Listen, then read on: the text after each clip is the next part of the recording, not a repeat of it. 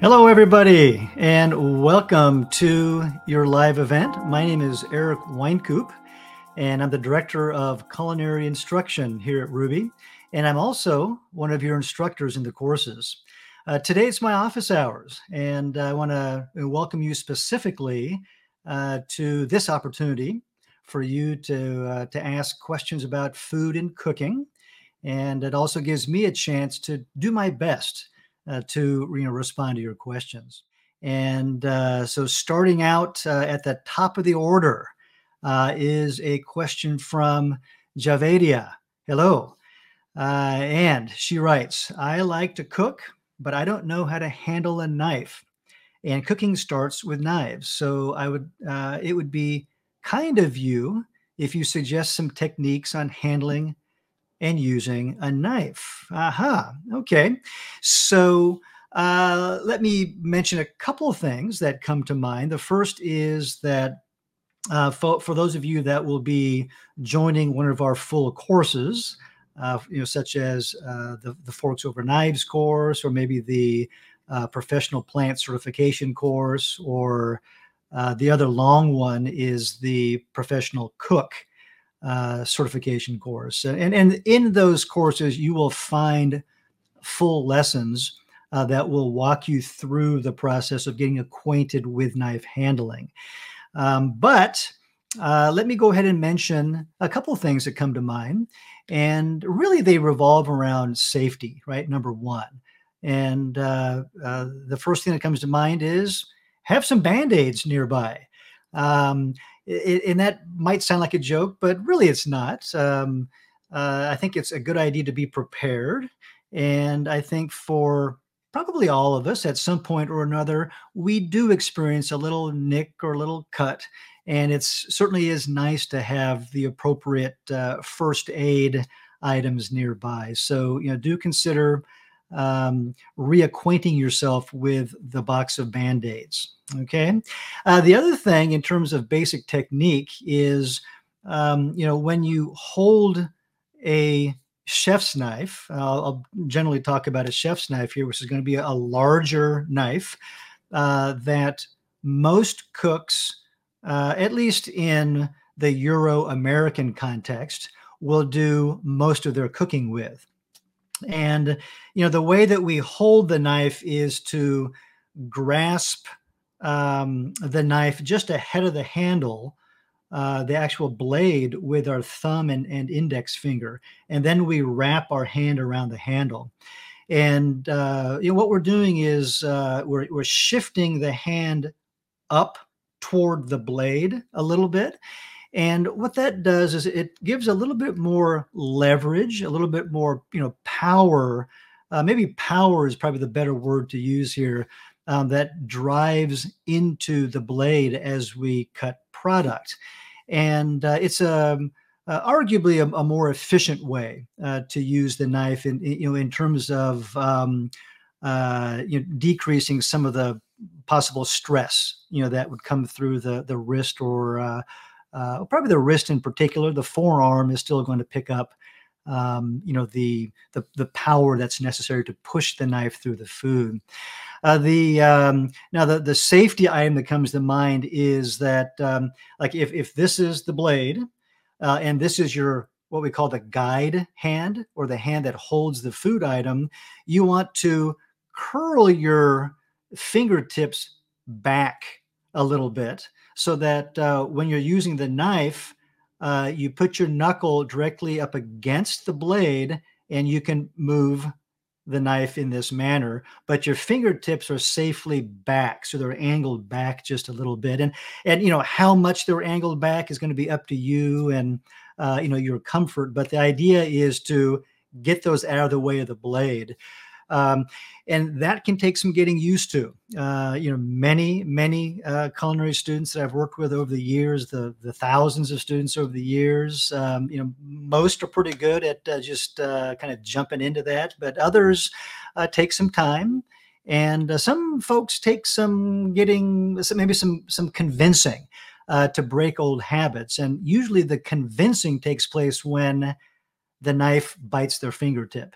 And so, just as a fair word of warning, with the Band-Aids nearby, do start by kind of tucking in the fingertips as you start to put the knife up against your knuckles, and then get used to that feeling and slowly moving, the blade back and forth. Okay.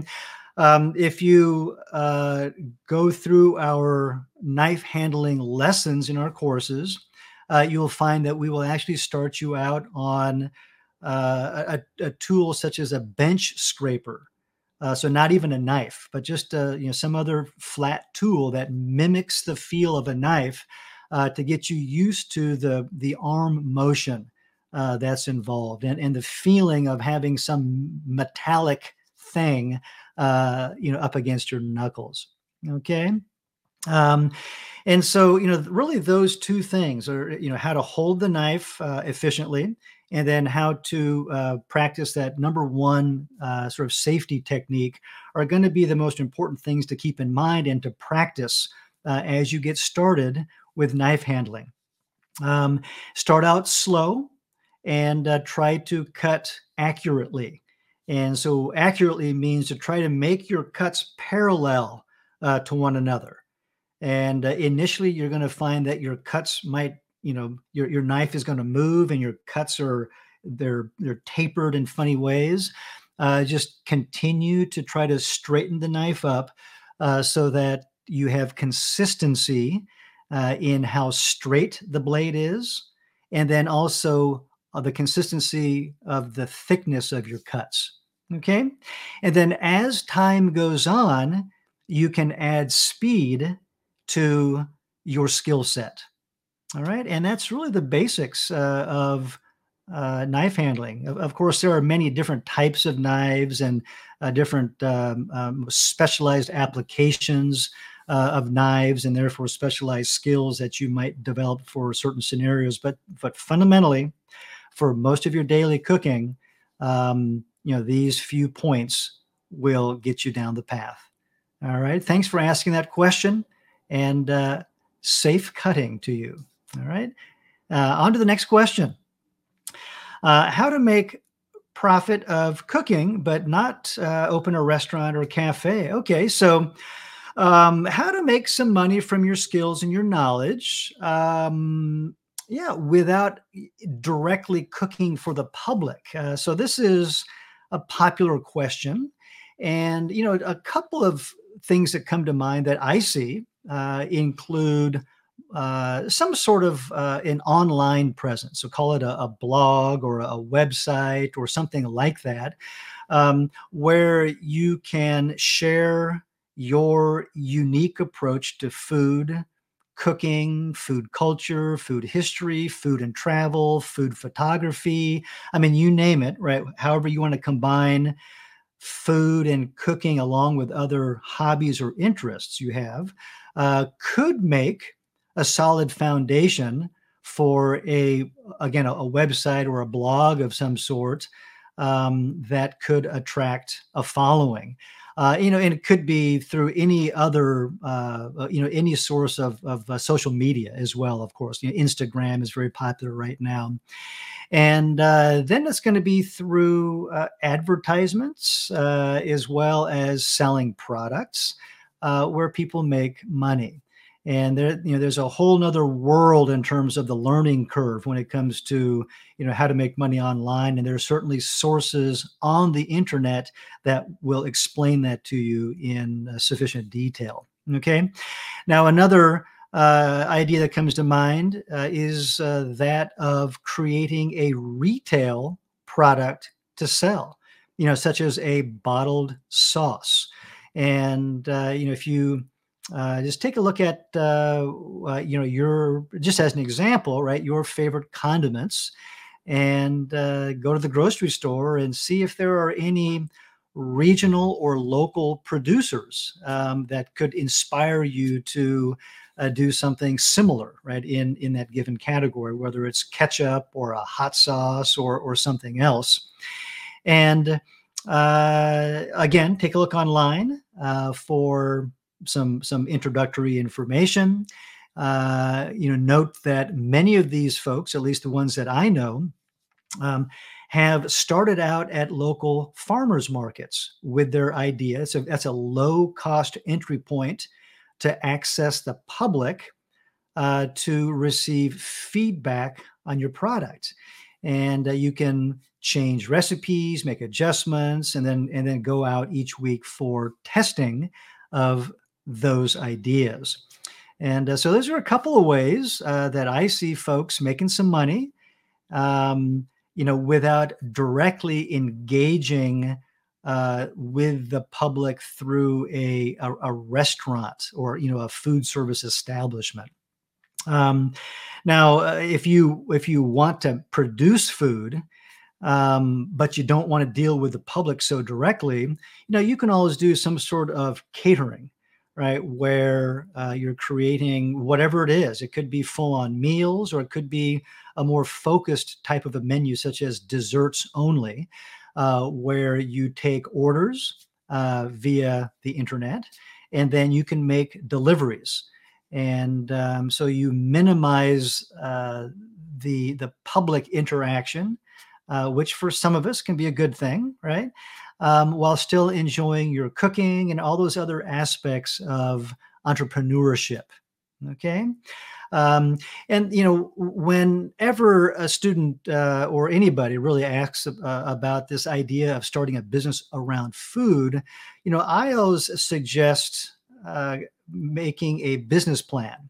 And a business plan is it's uh, a multi-step sort of a path uh, for you to be guided down, and it will kind of push you to address many different questions that are part of starting a business. And I think especially when it comes to food, if you're going to be actively creating and selling food, for example, through a catering operation, then I would strongly suggest that you create a business plan so that you can understand where the risks are, where the exposure to expenses are, to best prepare yourself for such a journey.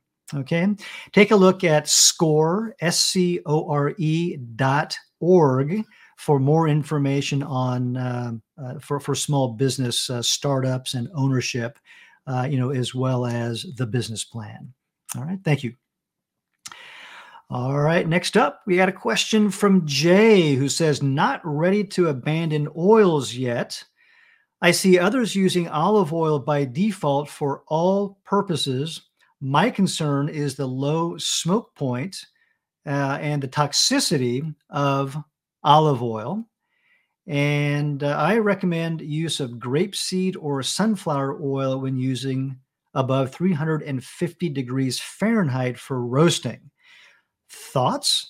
Um, yes. So you bring up a fair point, and that is whatever oils we're using, we want to avoid reaching the smoke point, which is the temperature at which the oil begins to break down rapidly and it starts to smoke. We can visibly see smoke. And indeed, right, the oil is being damaged and can create some compounds that are not so good for us. And so we do want to avoid the smoke point, again, regardless of the type of oil. Every oil has its smoke point. Okay. Now, Jay mentions olive oil. I'll say that there are many different types of olive oil, and specifically different levels of filtering or refinement. And as you get into, typically, smaller batch, craft made olive oil, in order to preserve more of the flavor and that craft or artisanal interest, they are unfiltered or very lightly filtered, such that they have more stuff, more particulate in suspension, which is the stuff that burns at relatively lower temperatures. And so, to Jay's point, just be aware if you happen to choose olive oil for cooking, that you're cooking at temperatures that don't cross that smoke point threshold. Okay, so um, you can certainly cook with olive oil, but just be aware of that. So the second part then of Jay's message is the suggestion to use grapeseed oil or sunflower oil. And yeah, you bet. I mean, those I think are a couple of sound choices. Um, that can have relatively higher smoke points, for high temperature cooking. So again, just take a look at smoke points for whatever oils that you're thinking about, and then move forward. All right. Thank you. All right. And in reference to the previous question, okay, about starting some sort of a revenue generating business that's not a restaurant, we have the SCORE website linked. Okay. So please take a look at that. Next up, the questions reads, for my first knife, I'm thinking a Henkel Santoku 8-inch. Your thoughts on Henkel as a brand? Can I do the rolling technique with the Santoku? Or should I get a chef's knife, an 8-inch size? Suggestion on which model of Henkel Chef or Santoku to choose, or a different brand. Okay, so we've got some interest here in the chef's knife or the main knife selection here. So let me, first say that, whether you choose a European style chef's knife, okay, or another popular style of knife, such as a Santoku, um, I can go either way. In fact, I use both probably in a given day, certainly in a given week. I'll use at least two, if not more than that, types of knives. And so, of course, some of it depends on what I'm cutting. But sometimes I just want to switch it up and I want a little different feel. And so I'll just grab a different knife. I think a Santoku, some people like. And can you to your questions here specifically, Charisse? Hinkle is a fine brand. I've got a number of Hinkle knives in my stable of knives. So I don't have anything against Hinkles. My suggestion, if at all possible, is to get your hands on some knives so you can feel them, feel the shape of the handle and the weight of the knife and the balance of the knife in your hand. That's going to depend on the producer, as well as the style of knife, as well as the size of the knife. And I think all of those things are going to, contribute to a particular experience for you, the individual cook. And so I would recommend that you go down to a cutlery store or someplace, maybe a friend or somebody has some knives already that you might, try on for size, so to speak. Okay. You mentioned 8-inch. I think for home cooks, an 8-inch chef's knife is a great size to use. Okay. Every once in a while somebody says, but I have small hands, and an 8-inch chef's knife feels very large and uncomfortable. Can I use a smaller blade? Sure, absolutely. I mean, choose a knife that's going to be comfortable for you.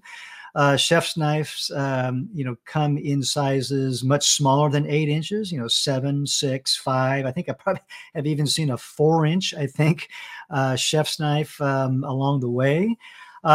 Keep in mind that the smaller your blade length, the less real estate you can cover. And when I use the term real estate, I'm talking about the cutting board. Okay, so the smaller your knife, the more cutting you have to do to process a given amount of food.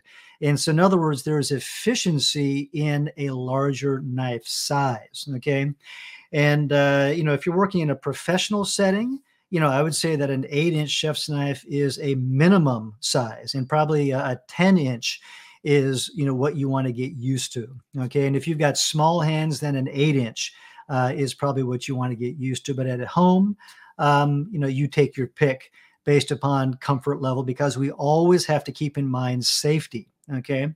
But I do think an 8-inch size is a pretty good place to be. Okay. For most people, most of the time. All right. Now, in terms of specific models, no, I don't have any particular suggestions. I think, again, if you can get your hands on some different examples to see what feels right for you.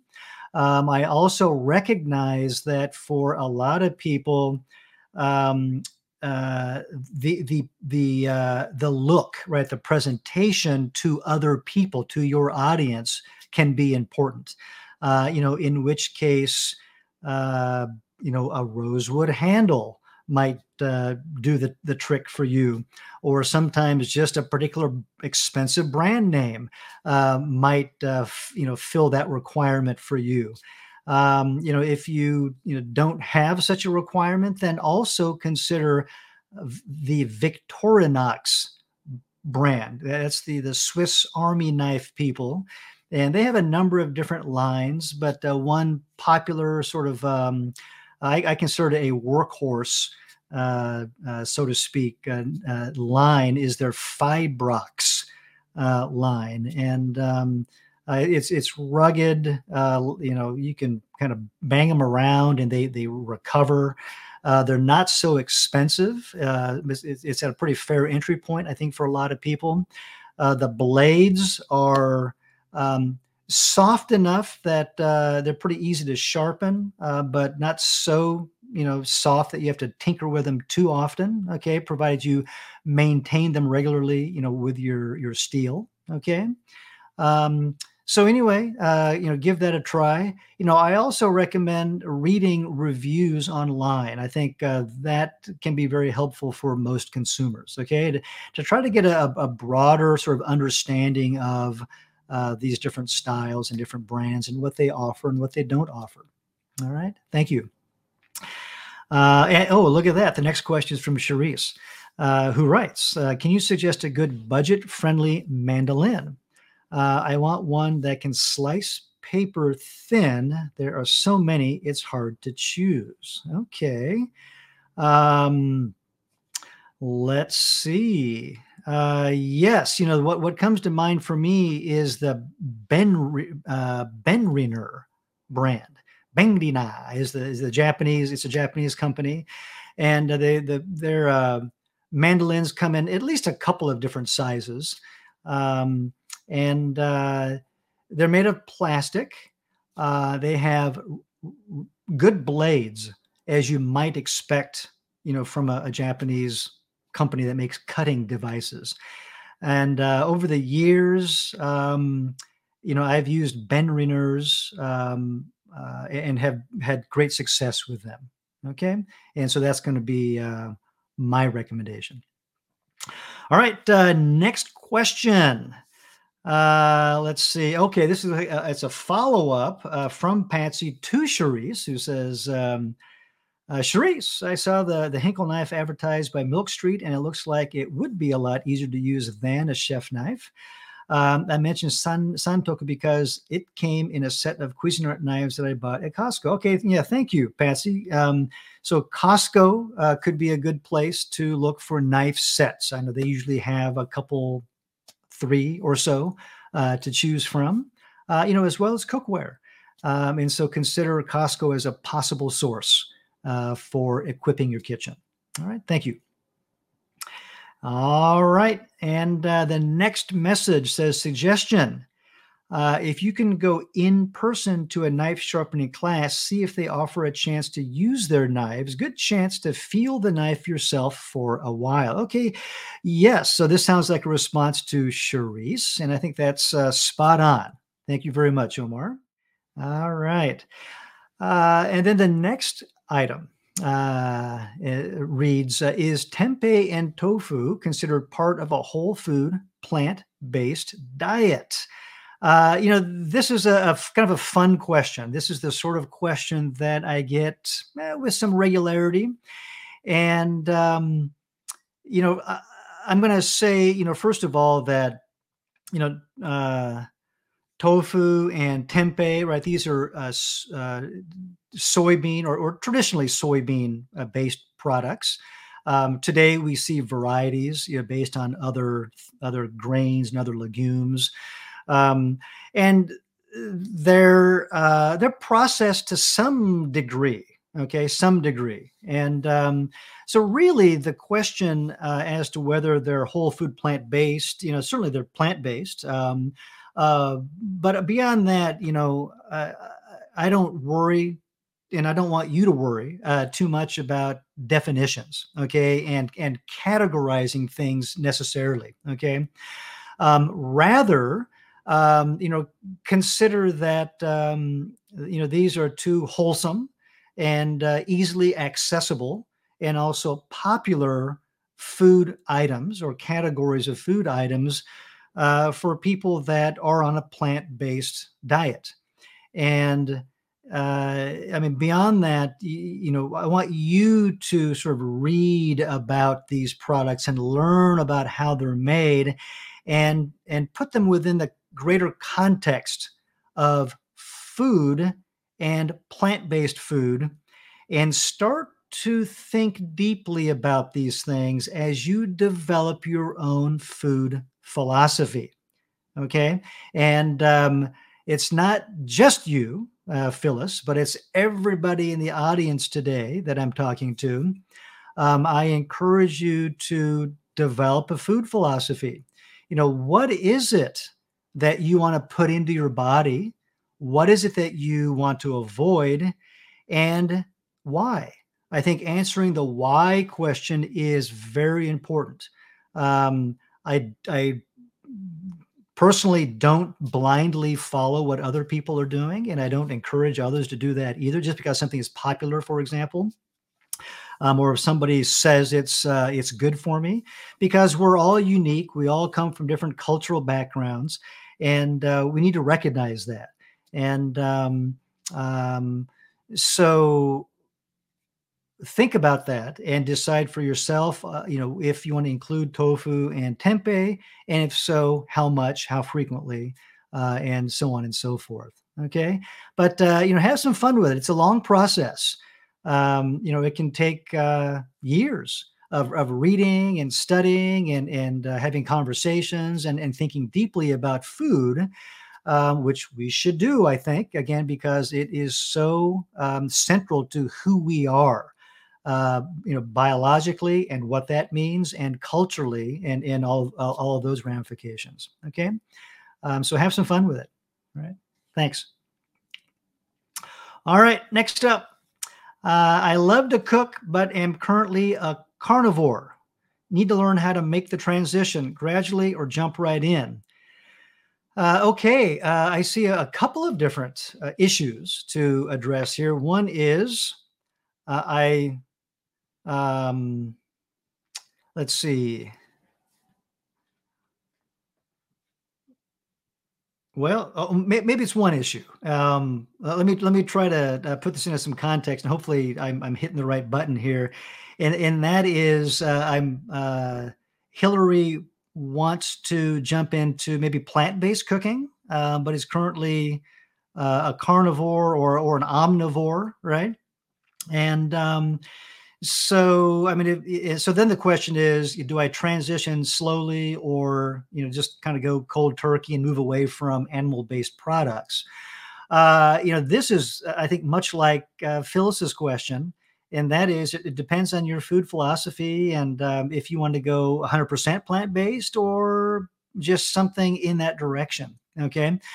Um, as much as I enjoy eating my fruits and vegetables and grains and beans, and try to do so most meals, most of the days of the week, I don't necessarily, push a 100% plant-based diet, for others. That's going to be something that you get to decide. And I would also say, don't be so hard on yourself. I mean, arguably, more plants are better for you and for all of us. But how you want to transition to that is really up to you. Give it a try. Have some fun with it. You might jump in and give yourself a 10-day challenge or a 30-day challenge, or sign up for the FOK course, which is a 90-day course, and give yourself a 90-day challenge, and see if you can make a transition to all plants, and see how it feels, and see how it goes after that. And if you feel like, I want to nibble on this or try a little bit of that comes from the animal-based world, on occasion. Don't beat yourself up. Enjoy food. The one thing that I would love to see is a decreased level of stress and tension around food and cooking for everybody. It should be a source of joy, at least in my opinion. But I also understand that food is it's politicized, it's emotionally charged, it's biologically important, it's culturally central to who we are, and it's probably the most meaningful substance and act that we engage in. Whether we realize it or not, because food is such a mundane sort of a thing, and cooking, we all cook in a certain way. So maybe we don't think much about it, but it really is significant. And but that's no reason, to get hung up on details necessarily. We have so many opportunities to enjoy food, and but it's going to be up to you, okay, to figure out your entry point. All right, thank you. All right, hello, Fatima, who writes, I would like to enroll in the plant-based course, but would like to know if during the course there will be any focus on meat or plant-based meat. Okay, so if you enroll in one of our plant-based courses, which most commonly would be our professional plant-based certification course, which is the 6 months. Actually, maybe now it's more like 8 months. We recently bolstered the content and extended the duration. 8 or 9 months. And then there's the Forks Over Knives course at 3 months. Okay, it's listed as a 90-day course. So those are our popular entry points.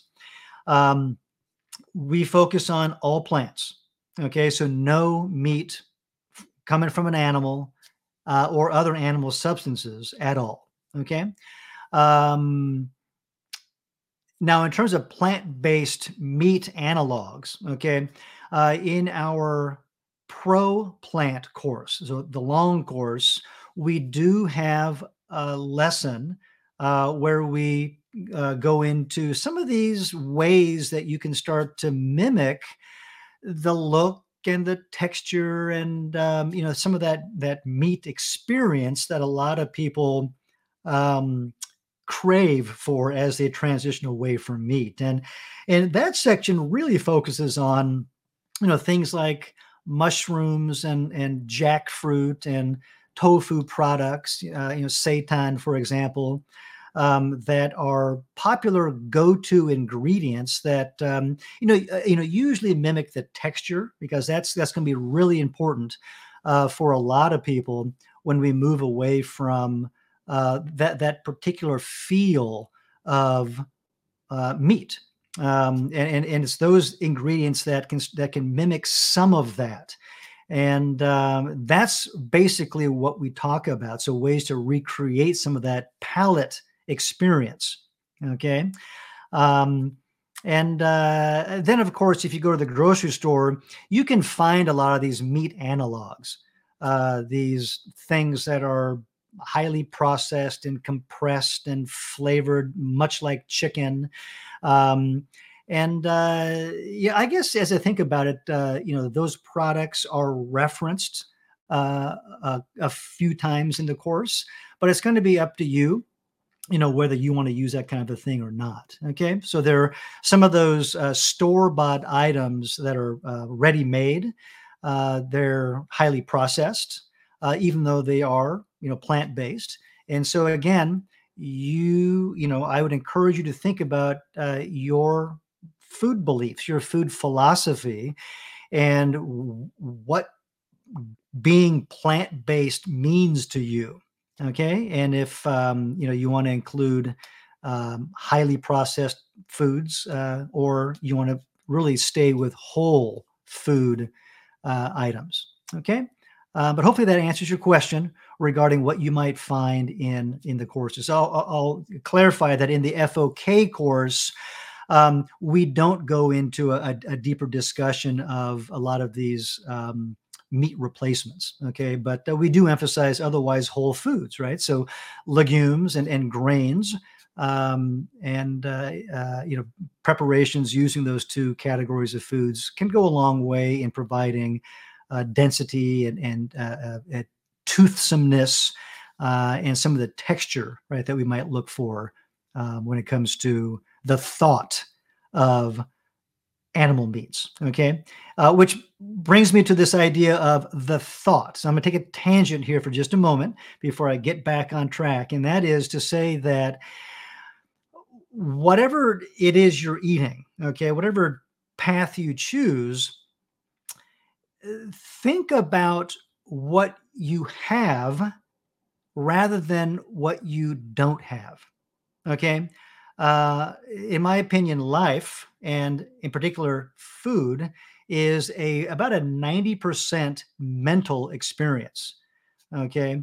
And it's really about what we talk about up here, what it is that we think we're going to experience, what it is that we're anticipating, and often what it is that we are thinking about that we don't have, that is lacking on this plate in front of us. And that's a common conversation that I hear when it comes to plant-based diets, is that, I don't have cheese, I don't have heavy cream, I don't have fish, I don't have chicken, I don't have all these things. Well, that's true. But on the other hand, look at the world of abundance that you do have and find joy and satisfaction in all of that. It's a tremendous opportunity that we have in front of us. All right. Back on track. All right. Thank you. Next up from Vicky. For the Forks Over Knives course, does it matter when the lessons are done? I may have a couple weeks available partway through when I can do a number of lessons. Otherwise, I may be slow getting to them. How will that affect the course progress? So the quick answer here is that for all of our courses, FOK or otherwise, there's a starting point and there's an ending point, okay, based upon that duration that's aligned with that course. In the case of FOK, it's 90 days. During that period of time, you can do whatever you want, okay? So in other words, it's self-paced, and we encourage you to move in the sequence that we've set up from task 1 to task N at the end of the course. That makes the greatest sense in our opinion in terms of the skill set and knowledge base building upon itself as you progress. But otherwise, if you need to take a couple weeks off or kind of shift around your work life or your personal life in conjunction with your studies, that's all going to be quite fine and quite doable. Okay, so have fun. Thank you. And next up, let's see. Hello, Omar. I'm in the Pro Plant course. Hard getting kids and family on board with dietary changes. They'll eat pesh, I guess that's fish, right? Or veggies at best. Given this constraint, can I sub in non-plant-based ingredients? So great question. For your assignments that are instructor graded, that I will be looking at, that my colleagues on the instructional team will be looking at, please use 100% plant-based ingredients with no exceptions. I thank you in advance. But when it comes to, other cooking, your daily cooking repertoire, otherwise, as you ease your family into enjoying more plants in their lives, do what you need to do. And have fun with that. I mean, and I don't mean that sarcastically. I mean, really. I mean, have fun with it. One thing that I have found. Excuse me a second. One thing that I have found to be successful with, our kiddo here at home is to involve him in the cooking process. And I have certainly, witnessed that buy-in when I have taught cooking classes for children of all ages, from very, very young all the way up through high school. And if they've got their blood, sweat, and tears, so to speak, invested in it, then they're more likely to understand it, to trust it, and then to enjoy it. And so if you can, get your kiddos from the age of toddlerhood into the kitchen to get their hands on stuff, it goes a long way to creating a food conscious human being as an adult, which I think will be a good thing for everybody, and will make society, right, a better place. Even on as we talk about children and cooking, get them in on food processing.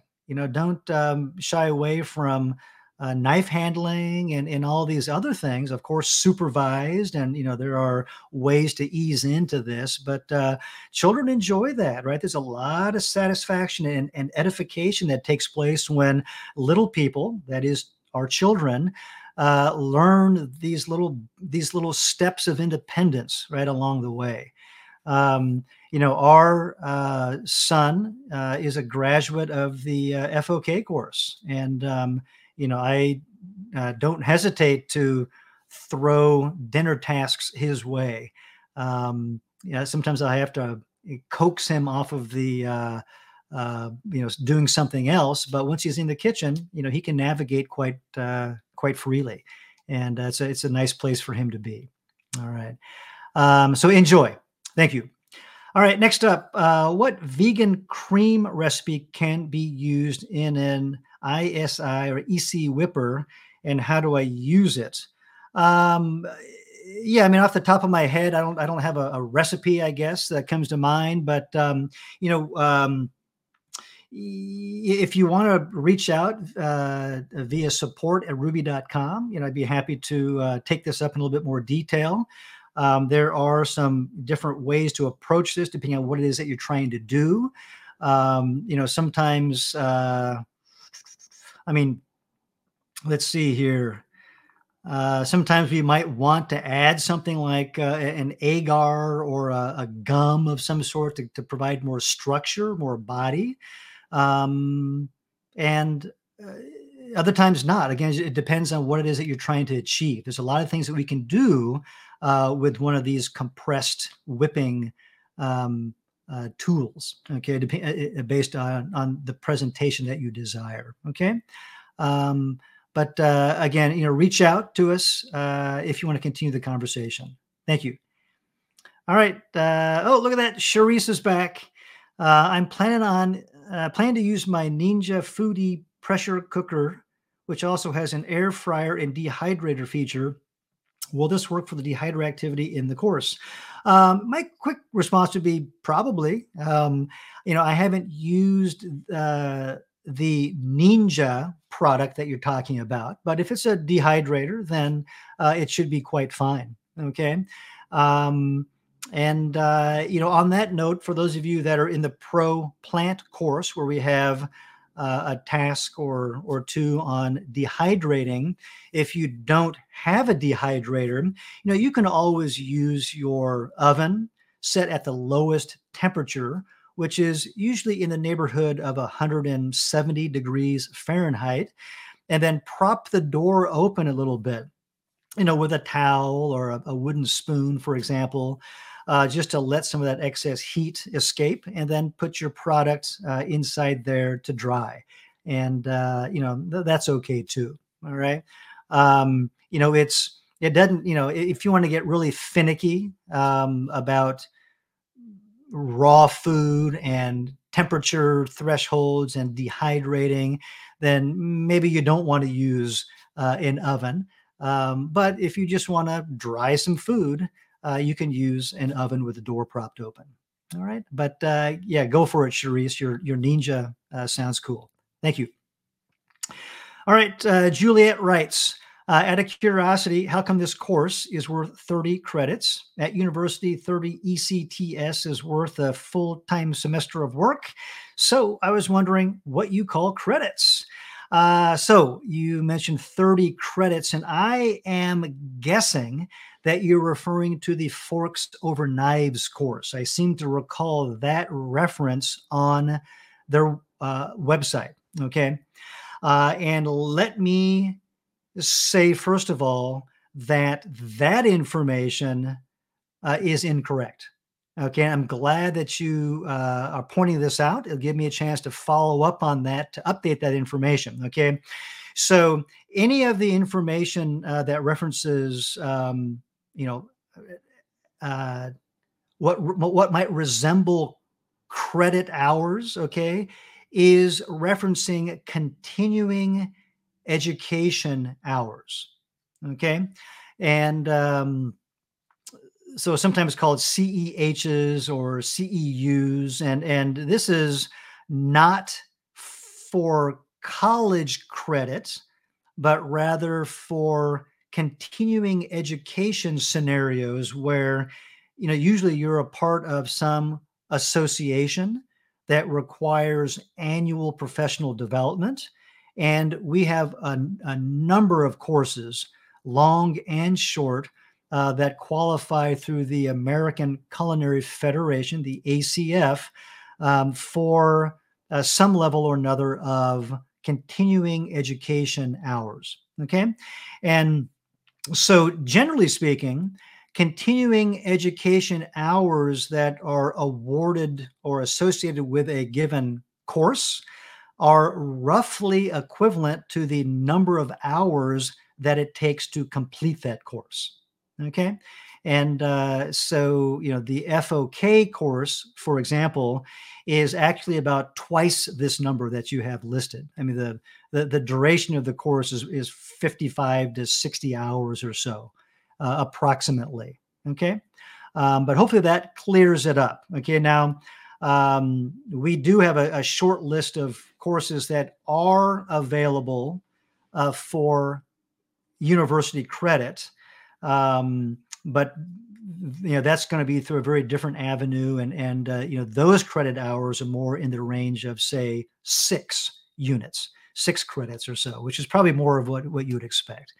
All right, but hopefully that answers your question. Posted in front of us now, also you will see the link to the ACF information that lists Ruby courses for professional development and CEHs, continuing education hours. Thank you. All right, next question. What's your perspective on using a typical chef's knife versus a santoku knife? Either one is fine, in my opinion. As I mentioned earlier, I use both in a day or certainly within a week. Try them both on for size. They can both be very effective in prepping for your kitchen needs. Okay, but I think the most important thing is for you to, just try one out or buy them both and have some fun with it. Okay. And then Patsy also writes, I'm a complete beginner as far as using knives properly. I recently retired and am 72 years old and want to begin to learn to cook whole food, plant-based foods properly, and that tastes good. Patsy, you have come to the right place. Okay, through our lessons, through our courses, we walk students through at the very early stage, knife handling. And, as I mentioned earlier, safety is number one, but then, of course, skill development over a period of time is on that list as well. And that's all about you practicing cooking for friends and family and developing the confidence on the knife. Okay. I encourage you to go through our lessons and also to do any other supplemental reading that you might want to do to learn as much as you can about different styles of knives, whether it's the metallurgy that goes into them, or the European provenance, or the Asian origin of that style of knife, to learn a little bit about its characteristics and what might best fit the type of cooking that you do. All right. Thank you. All right. Next up from Janice. Is there somewhere that explains the ultimate course grading details, such as, is there any real cooking involved for grades? What is expected to obtain a grade? To respond to that question, let me first of all say, if you want a specific number of instructor graded assignments, please reach out to me at support@ruby.com, and I'll go count those up and I can respond to you pretty quickly. Let's see here. The other part is, is there any real cooking involved for grades? Yes. Most of those instructor graded assignments that I just referenced involve cooking. And so what's involved for grades? So in the FOK course, which is what you're referencing, the Forks Over Knives Ultimate course, which is the 90-day course, you will be asked for most of the assignments to take photographs, usually 3 photographs in the course of an assignment, and then also providing some written description of what you're doing, or certainly the finished product. Okay. And you're going to be asked to provide a mise en place photo, which will show all of your ingredients before you start cooking. Okay. So it shows us your preparedness.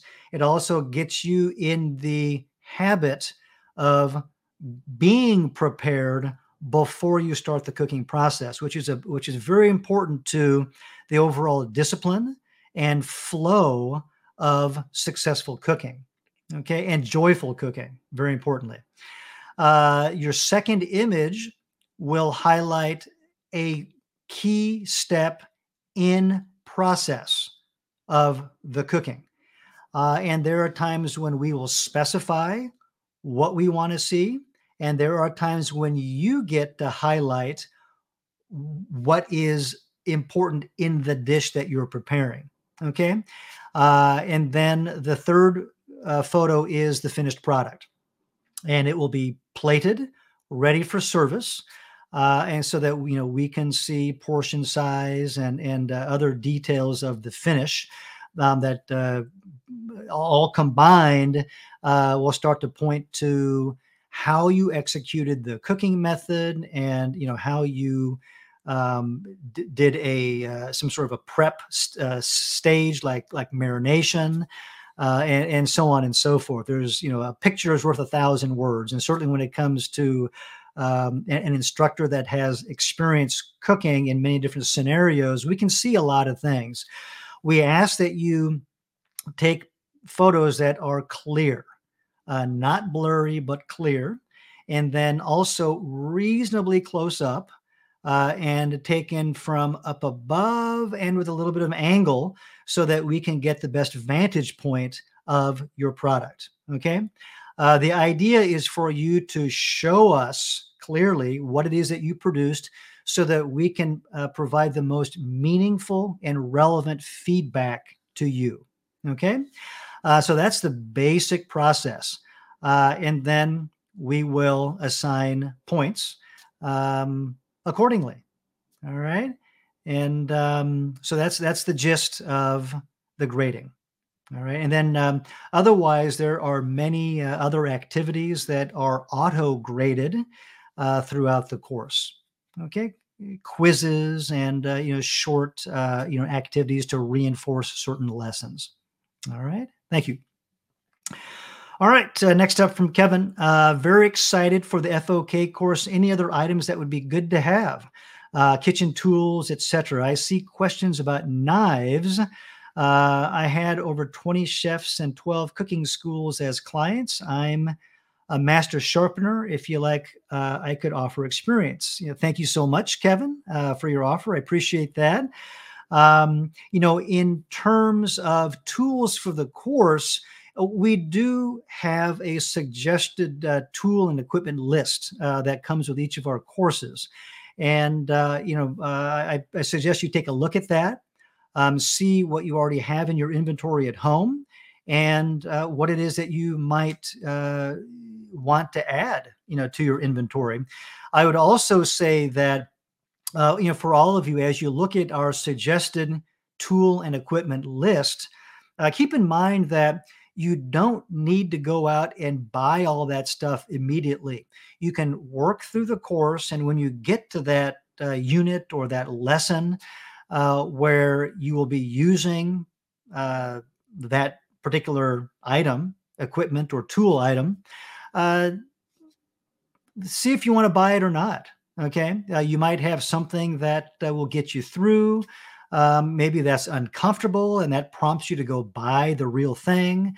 If it's something like a dehydrator, maybe you want to borrow it first from a family member or a friend. Or in the case of my public library, I can check it out from the Library of Things, which is pretty cool. And, without spending a bunch of money on something that I might not use so much afterwards. Okay. And so there are some different ways to approach, the inventory. Okay. And then, for some of us, I would say beware because you might end up with lots of new toys at home. Lots of fun, but they also take up a lot of space. So that's my thought, regarding the tool and equipment list and getting started, okay, with your courses. Thank you. All right, Jennifer writes, my husband purchased the entire anniversary set of Cutco knives, but I don't think we use hardly any of them. Can you suggest a good brand?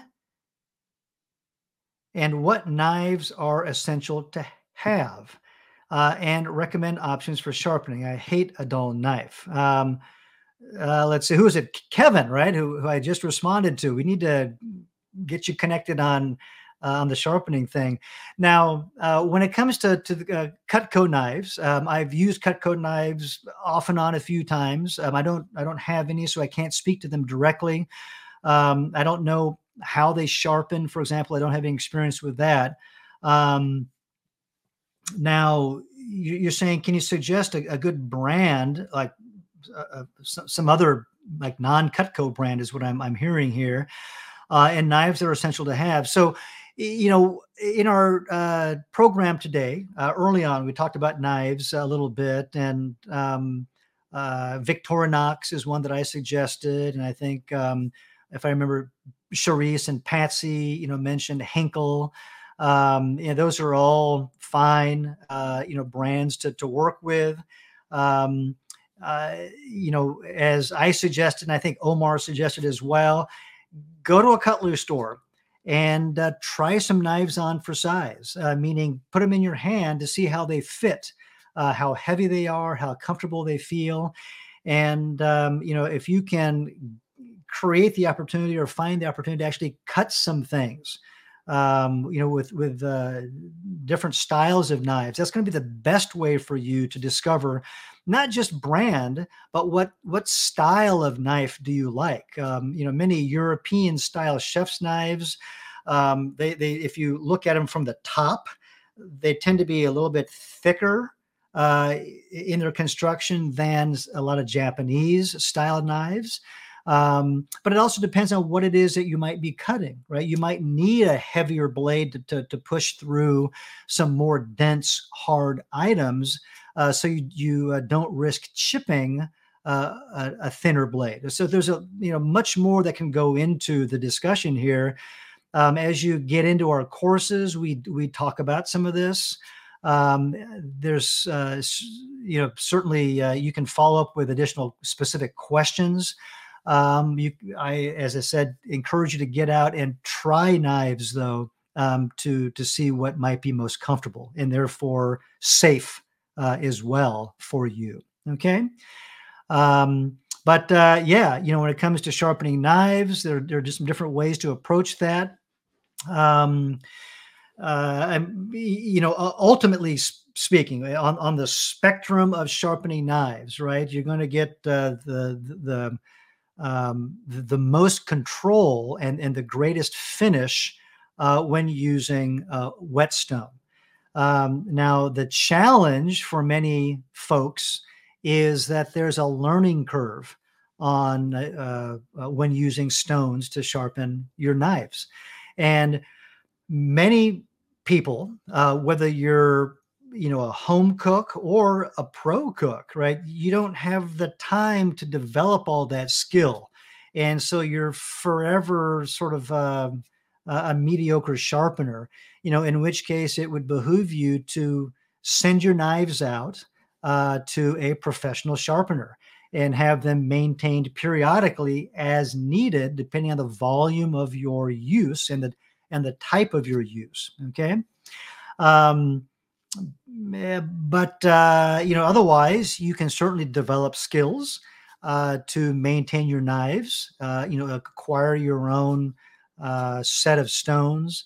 And other ways to approach it would be other tools, these manual or automatic sort of knife sharpening tools. Those are certainly better than not sharpening your knife, but not as good as stones if you know how to use the stones. But keep in mind that if you are not versed in using whetstones, you can also either just come up with a dull knife again after trying to sharpen them, or you can really wear down your blade or otherwise, I'll say, damage your knife. Okay, so there are a lot of variables in there. So you got to figure out where you reside, okay, on that spectrum of knife maintenance. But definitely find a way to maintain sharp knives. That's going to bring more joy to your cooking, not to mention safety. Thank you.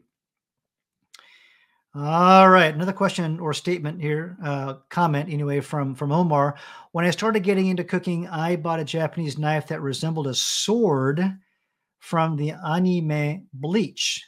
It's cheesy, but the geek in me felt very cool as I practiced on apples from a family apple picking excursion. That sounds hilarious, Omar. I'm unfamiliar with Bleach, but I can certainly picture a Japanese sword and a short sword, which looks kind of like a big knife, and what your tool might look like. And it sounds like you have enjoyed it. Thank you for sharing. All right. And then the last item here is from Charles, who writes, hi. It's really nice to hear about starting a whole food plant-based diet. I'm taking the Forks Over Knives class. I have a problem starting cooking a plant-based diet at home. Listening to you is helping. And thank you, Charles says. Thank you, Charles, for joining me today. And I want to thank all of you for joining the Ruby Live event, which we have many of, and specifically my office hours today. And, if whether you engage directly by asking a question or sharing a comment, or you're sitting back and you're just taking it all in, hopefully you have found some of today's conversation helpful and motivating or even inspirational, right? As you go out and try something new, something bigger, or something more in the way of cooking for your family and your friends. It might even be starting a business, right? As was asked today. And, again, if you have other questions that come up, you will have opportunities in your courses on each task page at the bottom of the page to access the Q&A function, where you can ask a task-specific question that would be of the nature that would benefit everybody, because it would be a public question and answer at that point. Or if you have a more specific and say, personal and individual question you'd like to ask, you can always reach out to us at support@rouxbe.com, and we can have a one-on-one sort of a conversation like this, okay, to do troubleshooting and that sort of thing. All right.